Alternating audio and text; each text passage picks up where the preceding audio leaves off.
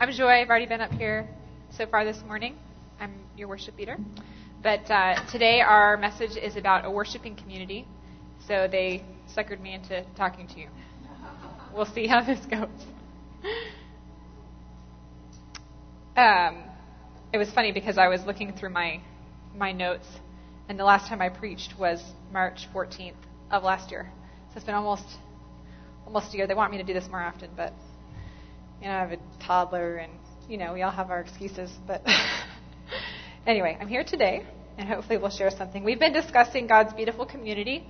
It's a book that a few people around here have read, and it's talking about what is the body of Christ supposed to look like. What is this community supposed to look like? If we were to jot down some characteristics of this Christian church community, body of Christ, how could we describe it, or how would God want to see it described?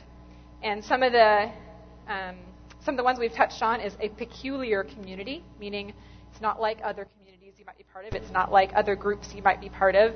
There's things that make us different, and that's good. God should make us different. It is a hopeful community.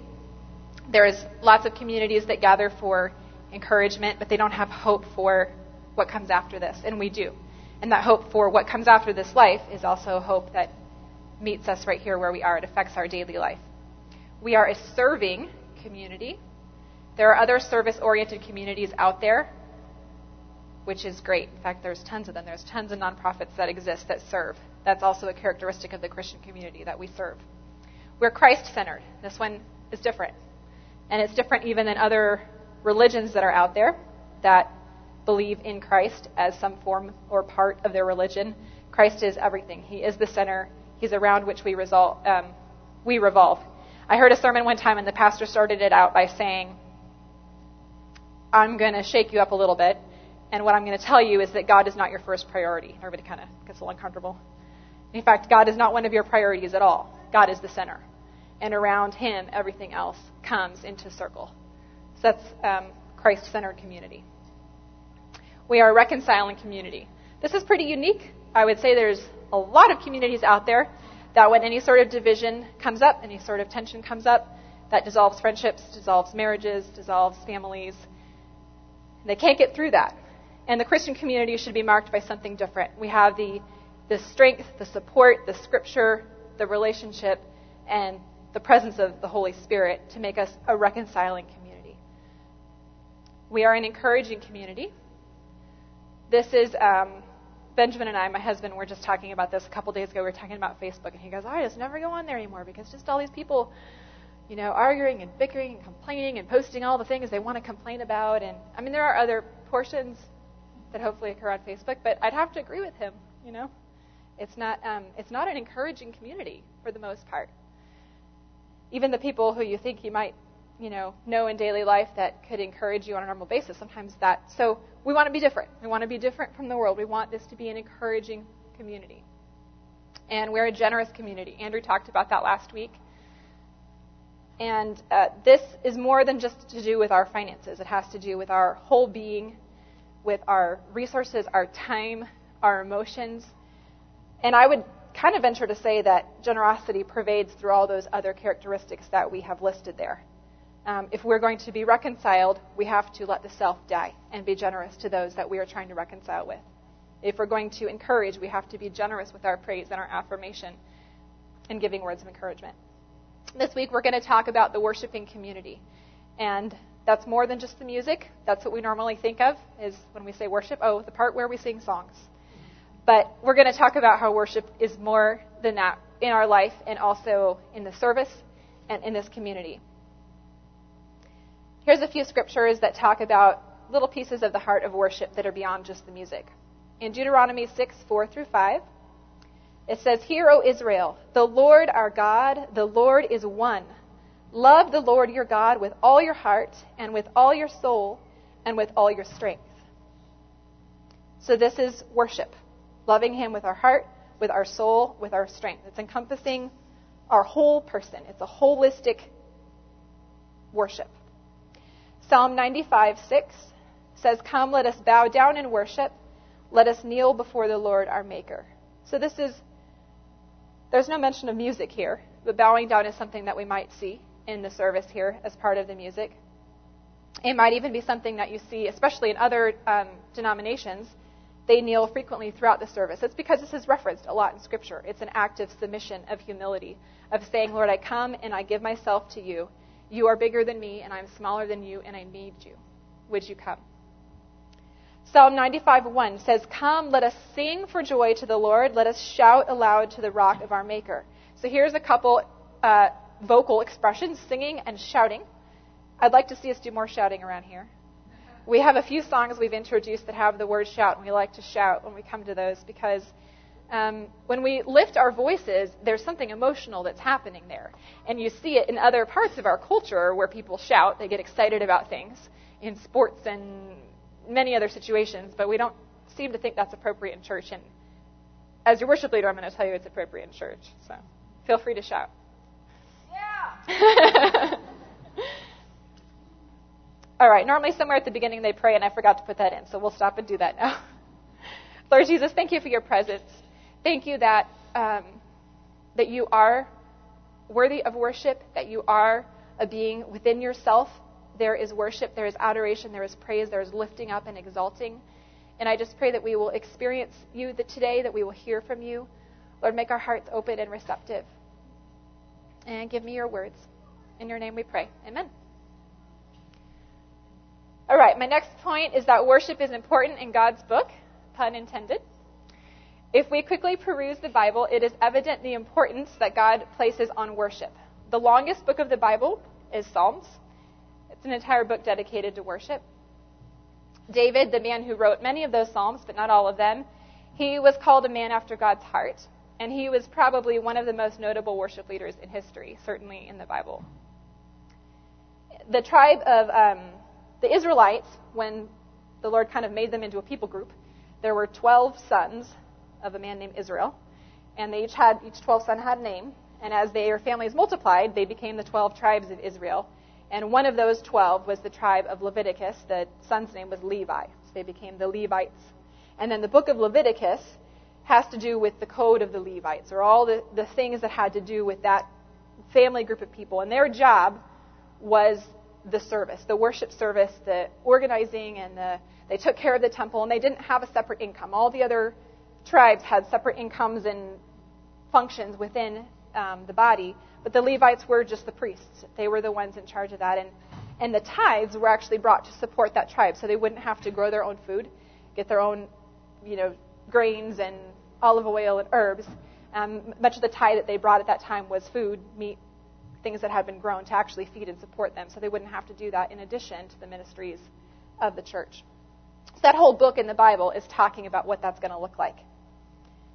In the books of Leviticus, Numbers, and Deuteronomy, some of the first 5 books of the Bible, it lays out chapter upon chapter of highly specific instructions about worship, about the sacrifices, about the garments the priests should wear when they were offering incense, about tiny little details in the activities of worship and sacrifice in the temples. The fact that God placed so much attention on that, although we don't duplicate many of those activities in our current services, it just shows you it matters.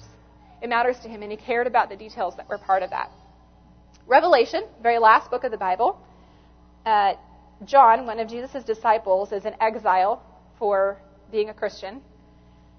And while he's in exile, he has a vision that's a glimpse of heaven, and Revelation is his documentation of that vision he had. And the very first thing he sees in his glimpse of heaven is Jesus on the throne, and he's surrounded by creatures and people who are worshiping him night and day. There's no end. There's no end to this continuous worship, and that's the very first thing that greets his eyes as he views heaven. So we can see, if we look through Scripture, that worship is not a little deal to God. It's a big deal to him. Graham Kendrick is a worship leader, was real popular a few years back. And he said, worship is first and foremost for his benefit, not ours. But it is marvelous to discover that in giving him pleasure, we ourselves enter into what can become our richest and most wholesome experience in life. So the next thing I want to talk about, and if you were here several years ago when I did a whole series on worship, this was one of my points, that worship is a verb. It is participatory, it requires action, it is action, and it engages our senses. because worship is participatory and our senses are involved, one of the things that we tend to get stuck on is our emotions. And how do our emotions come into play with worship? Are they important? Are they not important? Do we worship when we feel like it? If we worship when we aren't feeling like it, is that a lie? Do we have to feel emotion in order to be worshiping? Are the people who are expressing more apparent emotion, are they worshiping better than us? And I would say that if we're worshiping when we don't feel like worshiping, that would be a lie if worship was an emotion. But worship is not an emotion. I don't see Scripture defining worship as emotion. Worship is an action verb of our spirit. So that can happen no matter what our emotional state is, no matter what our physical state is, because it's an action that's occurring in our spirit. The part of our body that is not connected, I mean, it is connected, but it's different. It's a separate part. It's the part that relates to God and is transcendent. It's the part that's going to live when the rest of our body is gone. If your spirit is not in a place of worship, there's action required from the rest of your body to come into alignment with your spirit. It's choosing to worship with your spirit, not your feelings, not your emotions. And if we begin to tell our body to come into alignment with our spirit, and tell our body to come into alignment with our spirit, and our emotions to come into alignment with our spirit, that's not fake. That's not hype. It's getting our body to come into alignment with the Spirit and what our spirit is called to do in relating to the Lord. So if you lift your hands when you don't feel like it, that's not a lie. It's telling your body, come into alignment with the Spirit.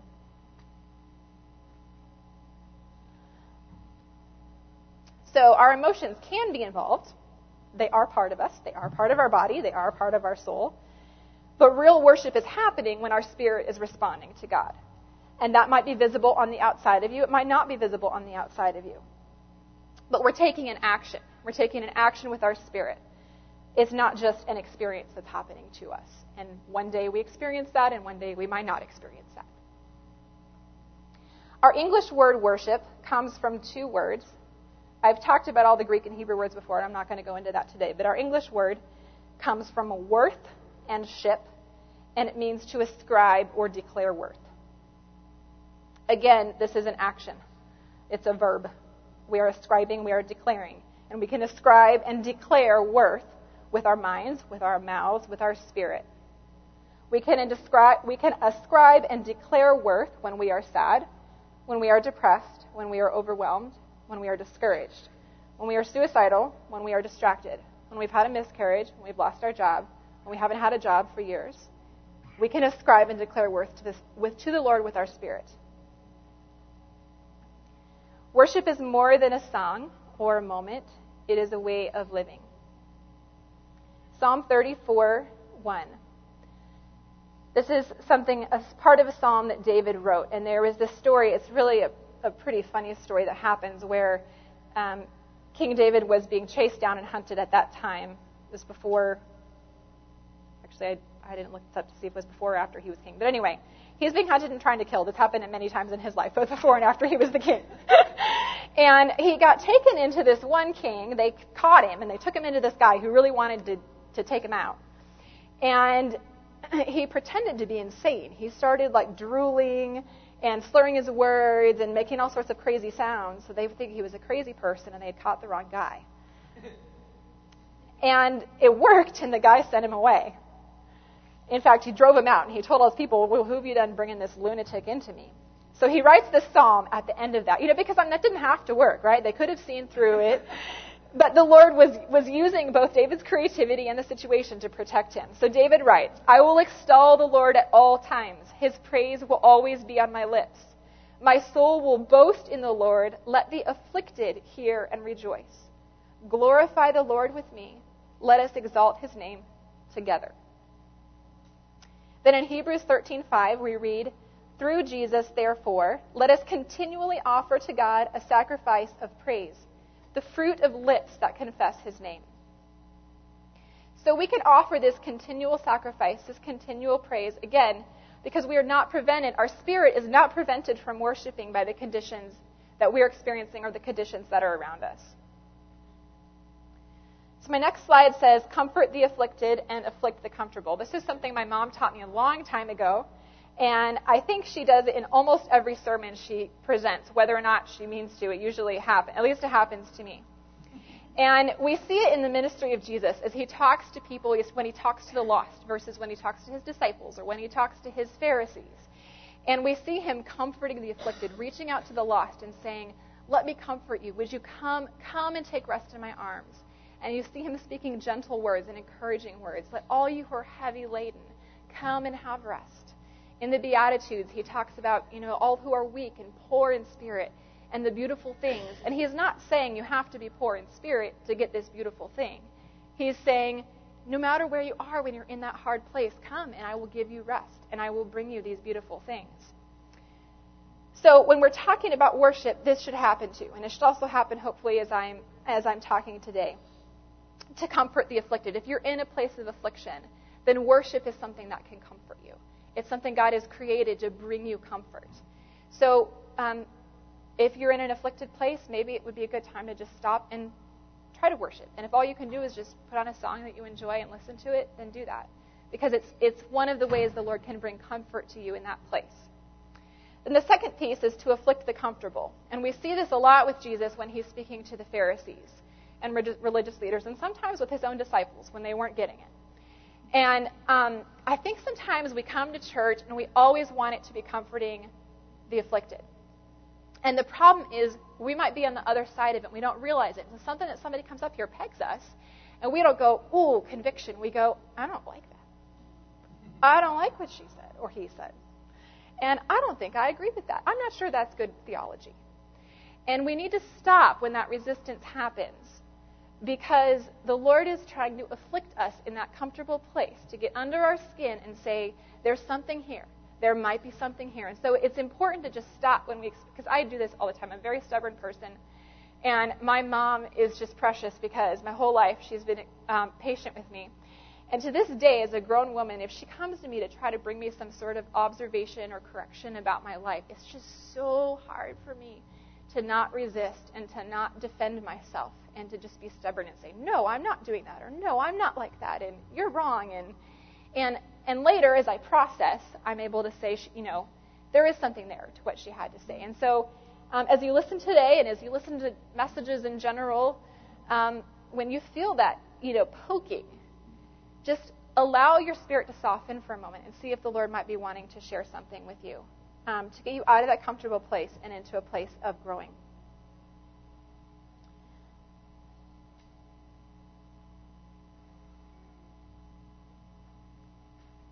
Kind of going back to the comforting the afflicted part, I've shared this story before, but I'm going to share it real briefly. There was a time in my life during college when I was extremely depressed. I wouldn't say that I was suicidal to the extent that I would have taken action to kill myself, because I was really afraid that people who committed suicide didn't go to heaven. And I didn't really have a good theology about that, despite being a pastor's kid, and I was just really nervous about not going to heaven if I took my own life. But I was sad and depressed and lonely enough to want to be dead. And some of that was not the greatest choices that I had made, and some of it was just life circumstances.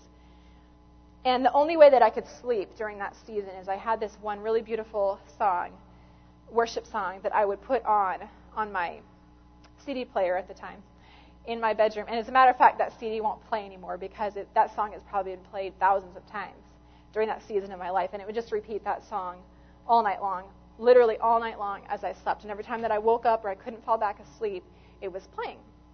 And I didn't feel close to the Lord at that season of my life. I didn't feel like worshiping. I knew that God loved me in my head, but there was no connection of that to my emotions or the state of being that I was at that time. But I knew that part of me would somehow engage and allow the comforting of the Lord to come down in that time of worship. So I would encourage you to use that as a tool in your life during hard times. And the beautiful thing about that is as we begin to experience that, the Lord is loving on us. And his love begins to change us. And his faithfulness and his goodness begin to be revealed to us during that.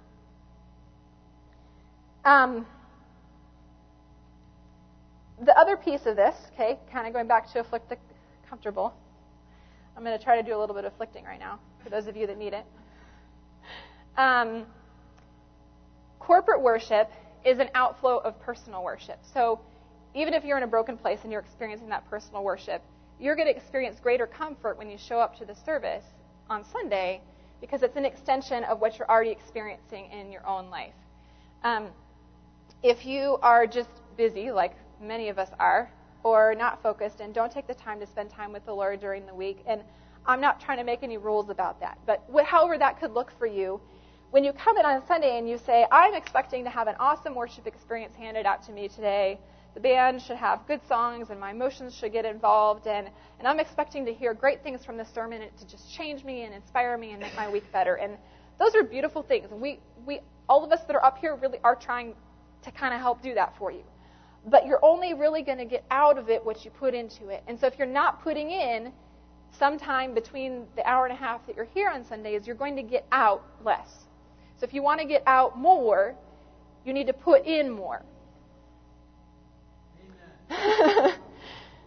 So if you don't feel like you're connecting with God at church on Sundays on a regular basis, the worship just isn't working for you and the sermons just aren't doing much for you, my first concern is, are you connecting with God when you're not at church?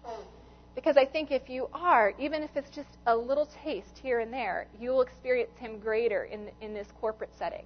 Because each of you are coming in here bringing something or taking something. And if we're all bringing something in from our experience this week, then our corporate experience is literally feeding off of each other. It's what happens in big crowds when they get all riled up and have a riot, or they get all riled up and have a big concert, is that corporate experience is feeding off of each other, and it's expectancy that they brought in with them. And so the more we can do that, we're having a stronger and richer experience ourselves, and we're also passing some of that off to the people that are around us.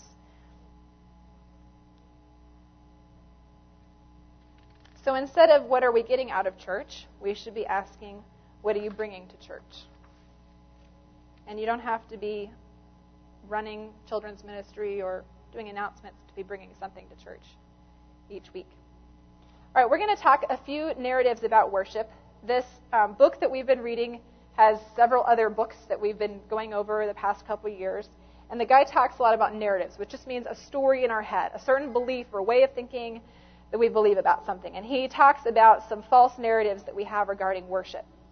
And the first one is that worship is a personal matter meant to inspire the individual. In this book, this guy, when he was a really young pastor, one of the tasks, I just think this is horrible because I don't know how it's supposed to be profitable. One of the tasks that he was assigned by a senior pastor is to take a list of this big church, a list of all these people who had visited or been a member at some time, and I want to say it was like a 3 or 4 year window. It was just huge, hundreds and hundreds of people, and to contact every single one of them and see if they'd be interested in coming back to church again, and at least offering to go meet with them in person. And I don't remember the exact numbers, but I think he called something like 400 people, and he got 2 of them to agree to let him come over to their homes. And one of those 2 people was a single mom. She had several children. She worked full time, and trying to keep a house running like that is a big challenge. And he said that he would, after this encounter I'll describe to you, he said he would never forget kind of her perspective and her story. And basically what she told him when he got to her house is, yes, I'm so connected to God. I love Him so much, and we have such a beautiful relationship. Really, tell me more about it. She goes, let me show you. So she walks him into this corner of her house. It's a small room off of her bedroom, and it looks like an appropriate shrine. Like there's a chair and a lamp and a table and books, and there's candles. And it's obvious that there is attention put into this little place, being a safe and quiet place. And she says, this is where I come to meet God. And I'm in here at least an hour every day, and I really do experience and meet God here. And he just thinks, this is amazing. So how many people have this type of setup and are really coming to meet with the Lord like that and are as encouraged about it as she seems. She's doing it. She's not just making it up. You can see in her demeanor. And so then he starts asking her about church, and she says, no, I have all I need right here. And I really don't go to church because I get discouraged by all the other people. And at the time, in the book, he says, I was a really young pastor, and I just thought, well, maybe she's right, Maybe she doesn't need anything else. What is the point of church? And what is the point of gathering together? And do we really need that? And, as he processed through that over the course of his life. It was kind of something he kept coming back to. And he finally just had to say, I don't see that in Scripture. I see community, and I see worship being communal. And it's private, and it's communal. And so if it's only communal, if I'm only getting it in this community, I'm missing a beautiful piece of worship the Lord has created. And if it's only in private and we're isolating ourselves from the community of the body of Christ, it's only a piece. And those pieces might be nice, but it's not the depth that the Lord has intended for worship. It's not the depth that is intended for his people. And then I would also venture to say it's not the impact that he would have us have. And so we're missing out not only at a personal level, but at an impact level, on the cause of Christ level. Because we need that fullness to be able to do what he's calling us to do. So in the book, he redefines this narrative. He gives us a kingdom narrative. He says, worship is a communal activity meant to instruct a people. And I had to disagree with him and say that worship is a personal and communal activity meant to instruct a people, because you can't just say it's not personal at all, because it is. But it's not one or the other. They go hand in hand. And he said something else really insightful, and he said, we go to church not to be entertained, but to be trained. And he had a conversation with his teenage son, asking him, what do you like about church? What don't you like about church? What would make you want to stick with church when you're not in my house anymore? And what would make you not want to come back? And the parts of the service his son identified as the most meaningful were the ones most unlike his normal life, communion. And he said the music, but he said, I really like it when we sing hymns, and it's real simple. Some of this, electric guitar and rock and, crazy stuff it's just too much like everything else I hear all the time. And sometimes I just like the beauty of the simplicity of it. And his son also identified that even the sermon could be meaningful to him. He said, I am being instructed, I am being trained, and I don't get that type of training in other parts of my life about those parts of my character and my spirit. So hopefully that's happening here for you too. The next false narrative is worship is an obligation we owe to God.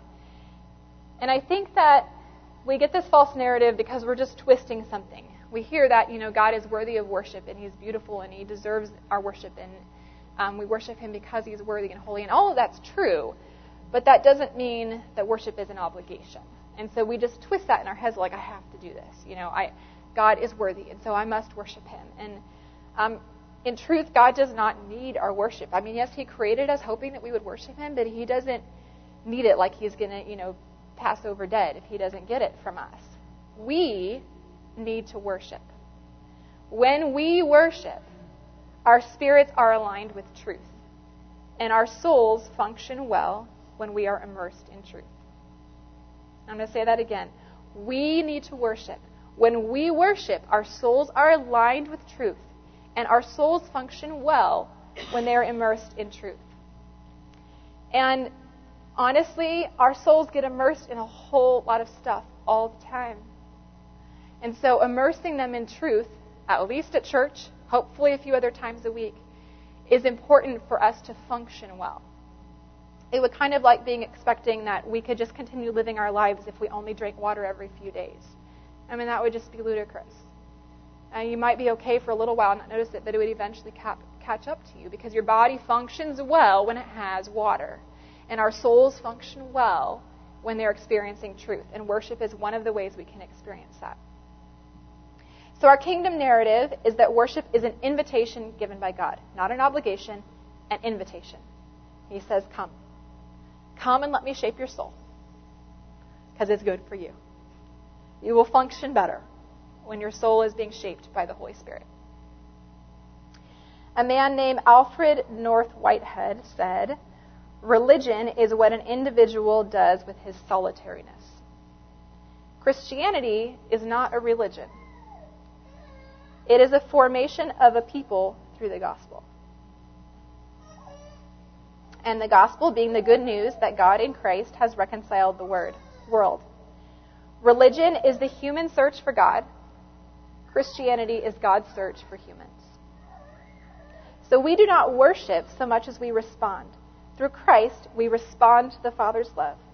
And this is the ground pattern of Christian worship. So just to review here, the right narratives about worship are that it is an invitation, not an obligation. It is not just a personal matter, it is a communal and personal activity. It is not about meeting our needs as much as shaping our soul. And the beautiful thing about God is as He shapes our soul, our needs are given peace. There's a story about C.S. Lewis. I would think that most people have heard of him, but he is a guy that lived quite some time ago, 1800s, I'm pretty sure. And he started out his life as longer, 16, 15? 1940. Why do I think he was 1800s? Because he's old and you're young. Anyway, he was a cool guy.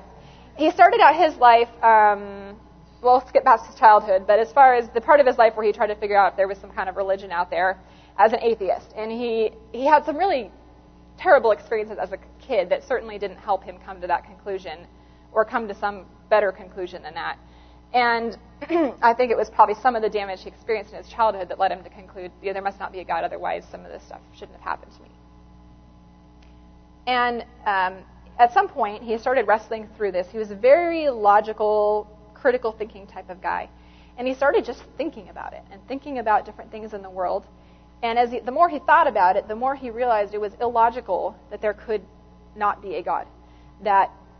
And his book, Mere Christianity, is a great description of his journey, and there are several others that I've read, but he literally walks you through this, and if you read it, it'd be hard to describe it because he was such an intellectual guy. But you follow his train of thought, and you realize, based on very simple evidence we see in the world around us, it literally doesn't make sense that there isn't a God. So then he has to say, okay, so there has to be a God. So what is this God like, and what does that mean for me, and what does he expect of me, and what could he look like, and of all the different options out there, who or what really is God? And he eventually followed this journey through and became a believer, almost completely on his own. I mean, there were several people interacting with him, but it was really this intellectual journey that he made. And then he ended up spending a great portion of his life as a believer and writing many, many books that are lots of fun and very interesting that express some of his faith and talk about different parts of that. And when he was a new believer, he began attending church because he had read in the Bible that was part of what you did. And he initially experienced a lot of criticism toward the people that were around him. He would see people that he knew, and he would know something about their life, or he would see people that just looked kind of disheveled or slovenly. And he remembers this. He tells a story about this one time he saw he describes him, let's see how he describes him, an old saint is how he describes him. And he's in rubber boots, and he's sitting on the opposite end of the pew, and he can tell from this guy's physical appearance that he's just not very well put together, and he's just thinking, what's going on? And then he didn't like the hymns. They just seemed old, and they weren't really the type of music that was popular with people at that time. And he's watching this gentleman just singing these hymns with great passion and devotion. And all of a sudden it hit him, how long has this man been a believer? And what does his faith look like? And what has his faith carried him through? And if he's here at this stage of his life still believing and still singing this old music with great devotion, there's something in his spirit that's alive and that has sustained him. And he says when he was writing about this story, I realized I was not fit to clean those rubber boots. And he said, when you're in church and we experience these types of things, it gets us out of our solitary conceit. It was solitary because he thought he could do it alone. He thought he didn't need that gentleman in his life to help him work on his walk with God. And it was conceit because he thought Christian worship was not worthy of his appreciation. God taught him the invaluable worth of corporate worship, and we would do well to remember this. We need each other, despite our differences, perhaps because of them. Worship is not about the quality of the performance, but the heart of those who worship. So maybe you don't relate to C.S. Lewis and the old saint in boots, but maybe you can relate to some other criticisms that might occur within the body or other expressions of worship. Maybe you show up and, you don't think someone in church is wearing something appropriate. I would be having trouble with that sometimes. But that criticism is not what the Lord is wanting me to experience in the body of Christ. Maybe you're out there, you see something gone wrong with the service, some technical difficulty. Or maybe you have some theological disagreements with something that's being spoken up here. I don't think any of us up here profess to be 100% correct, so we may periodically say something that's not totally correct or that you might not agree with. You might not like a particular song that we choose, and it comes on and you just think, I don't really want to sing that song again today. Or it could be simple distraction. We have kids, we have stuff to do after church, we have stuff happening on the way to church, and we're just distracted. Because worship is communal, when we're distracted, when we're critical, when we show up late, we not only hurt our own experience of worship, but the experience of others around us. The good news about this is that in the body of Christ, sin does not get the last word. Forgiveness is the last word. This is part of being the reconciling body of Christ. And forgiveness is something that each of us desperately need to experience. Something we're desperately going to need to receive from others, and something we're certainly going to need to give to others. So we can begin by forgiving ourselves for running late, or the person sitting next to us for making us later, or the PowerPoint tech for not having the words up on time, or the worship leader for choosing that song you don't like. Alice has this pot over here that's lit. She spoke about it briefly when she presented to us, and I wanted to just talk about it a little bit more.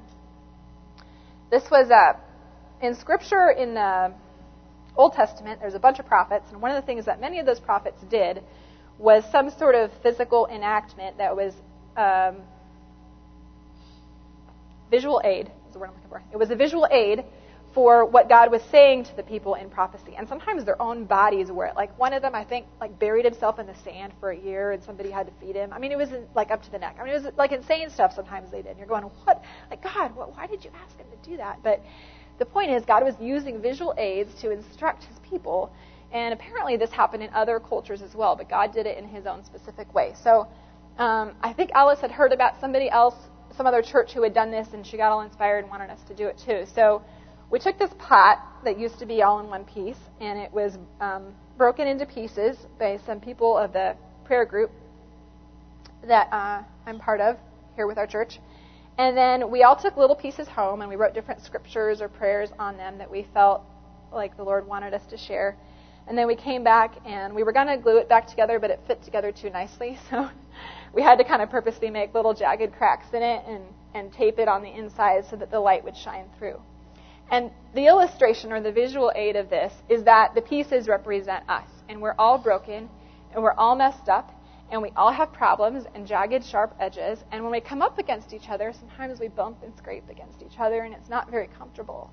But if we can be held together by the glue or the tape of the Holy Spirit, then we can make something beautiful, and his light can shine through those very cracks and defects and problems and jagged edges that each of us have. And in order for that to happen, we have to be willing to be one of those pieces. And we have to be willing to be bumped around a little bit and to learn to be a reconciling body, to come together and let his light shine through us corporately.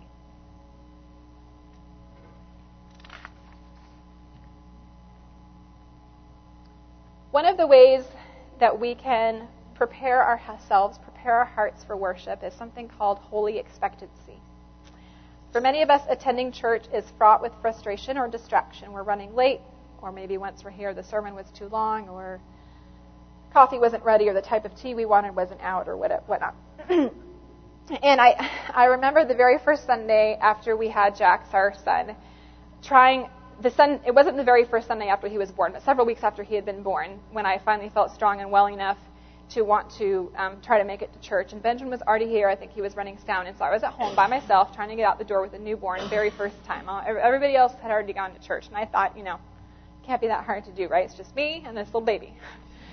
And I think I finally showed up halfway through the sermon because, right, like I got him dressed and I got me dressed. And then as we're trying to get out the door, he's crying. I'm like, God, he wants to nurse again. Like, seriously, this kid is in a bottomless pit of wanting to eat. So I sit down to nurse him, and of course he spits up, so I get stuff on my shirt. So then I'm changing my clothes, and he's happy for a little bit while I change my clothes. And then we're about ready to go again, and then all of a sudden he's crying. I'm like, what's going on? So I check his diaper. Sure enough, there's a mess in his diaper. And of course the mess wasn't contained in his diaper. It was, all over more things. So then I'm cleaning him up and cleaning the clothes and then cleaning, and everything else went on. And finally he's clean again and I'm clean. And I think even back then I had started getting our clothes to match. And so then I had to find an outfit where we still kind of coordinated our outfits. And it was just something fun I did for myself. But anyway, and I remember just being like, I'm not going to make it. And I almost gave up. And I thought, well, you know what? If I don't get there today, then the same thing is going to happen next week or the week after. It's like I have to just do it. I have to just get there whatever time I can get there. And I'm just so glad that, they grow up and they don't always be spitting up all over and pooping all over the place. But the more kids you have, the more that can happen. And even if you don't have kids, that can happen in your home. And so just getting here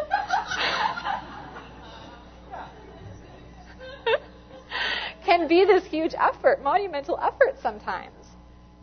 So if we want to make corporate worship more meaningful in spite of all that trouble, we have to prepare our hearts and ourselves as much as we can. We don't want to be trying to cultivate an attitude for worship in the 10 seconds that we're walking through the lobby and trying to find our coffee. We need to be doing that before we ever get here. We want to prepare our hearts before that. So this guy talks about the word margin, which I think this is a great lesson for totally beyond church. But he says prepare through margin. And he talks about time margin and heart margin.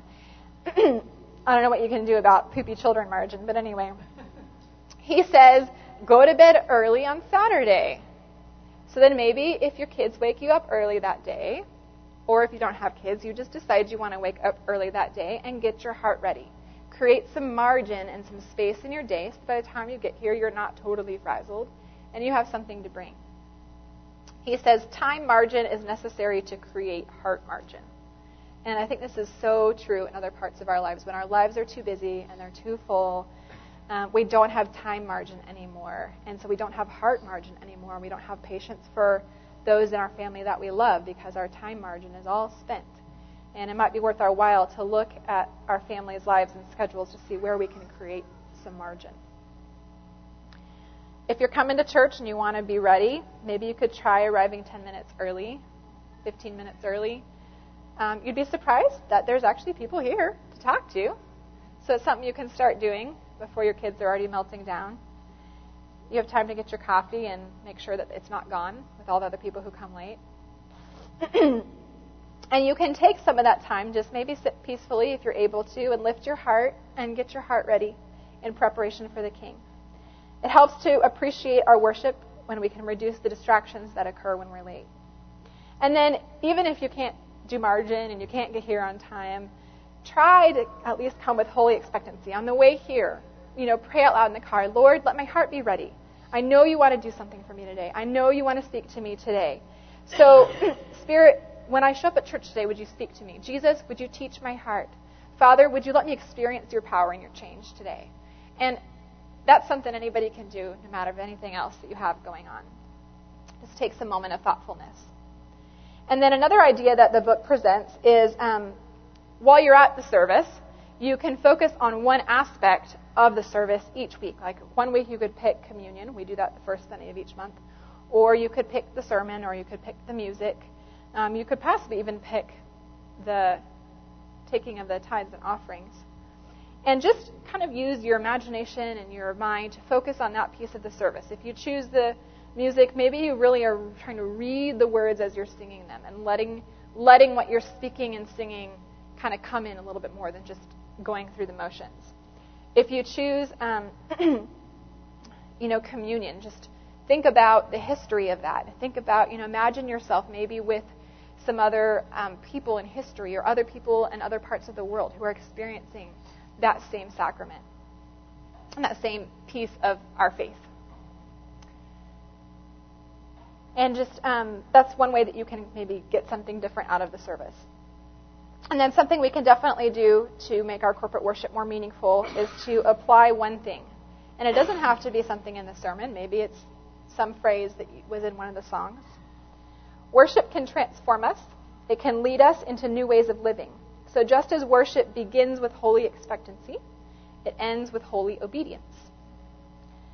So try to keep it simple. And over the course of the Sundays, worship service, try to discern one thing that God might be asking of you and try to put it into practice over the coming week. We can't do it all. We can't remember everything that was said up here.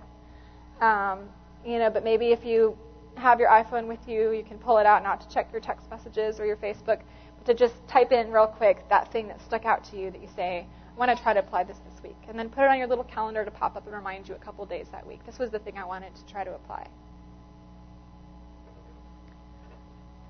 The last thing I want to talk about a little bit as far as the music goes, just because this is something that I work on every week, is some forms of worship. God designed us in such a way that sound and rhythm do inspire us and motivate us. This happens in no matter what kind of music you're listening to, for the most part. It can even motivate us when we don't like that particular music. Music touches us at an emotional and bodily level, and when it is used to offer praise to God, it connects us with God, connects our spirit and them together in ways that teaching and preaching and listening cannot. And worship in the part of the music does involve our whole bodies, our stomach, breath, diaphragm, breathing, our tongues, our lungs, our hands, if we're clapping and raising our hands in the air. So in this sense, worship is holistic, and holistic is kind of a catchword right now. And just talking, because we're recognizing that our body isn't all these little pieces and we can't just do this one thing here and this one thing there, that it is our whole self. And worship is a practice that is holistic. Silence is another form of worship, one that we're probably a little more uncomfortable with because the world is so noisy, all the time so noisy. I often, of course it doesn't work so much now that I have a toddler in the car who wants to talk to me all the time, but I normally don't listen to music in the car. I used to. I would listen to music when I was driving during rush hour because worship music at rush hour was the only way I could stay sane.